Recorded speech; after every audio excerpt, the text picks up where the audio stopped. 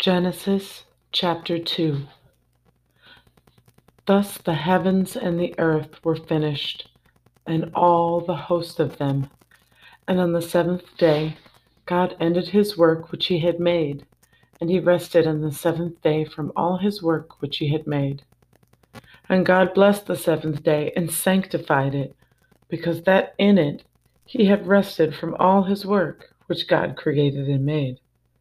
These are the generations of the heavens and of the earth, when they were created in the day that the Lord God made the earth and heavens. And every plant of the field before it was in the earth, and every herb of the field before it grew.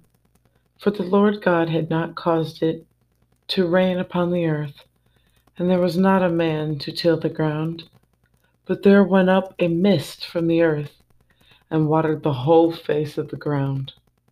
And the Lord God formed man of the dust of the ground, and breathed into his nostrils the breath of life, and man became a living soul. And the Lord God planted a garden eastward in Eden, and there he put the man whom he had formed. And out of the ground made the Lord God to grow every tree that is pleasant to the sight and good for food, the tree of life also in the midst of the garden, and the tree of knowledge of good and evil. And a river went out of Eden to water the garden, and from hence it was parted and became into four heads. The name of the first is Pison, that is, it which compasses the whole land of Havilah, where there is gold. And the gold of that land is good. There is bdellium and the onyx stone. And the name of the second river is Gihon. The same is it that compasses the whole land of Ethiopia. And the name of the third river is Hiddekel. That is it which goeth toward the east of Assyria. And the fourth river is Euphrates.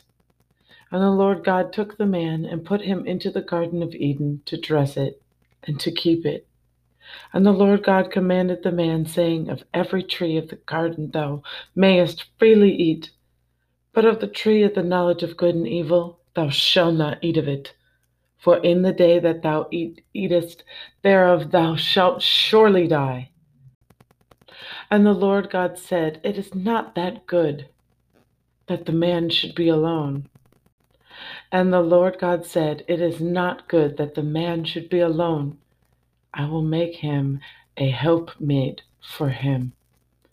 And out of the ground the Lord formed every beast of the field and every fowl of the air, and brought them unto Adam to see what he would call them.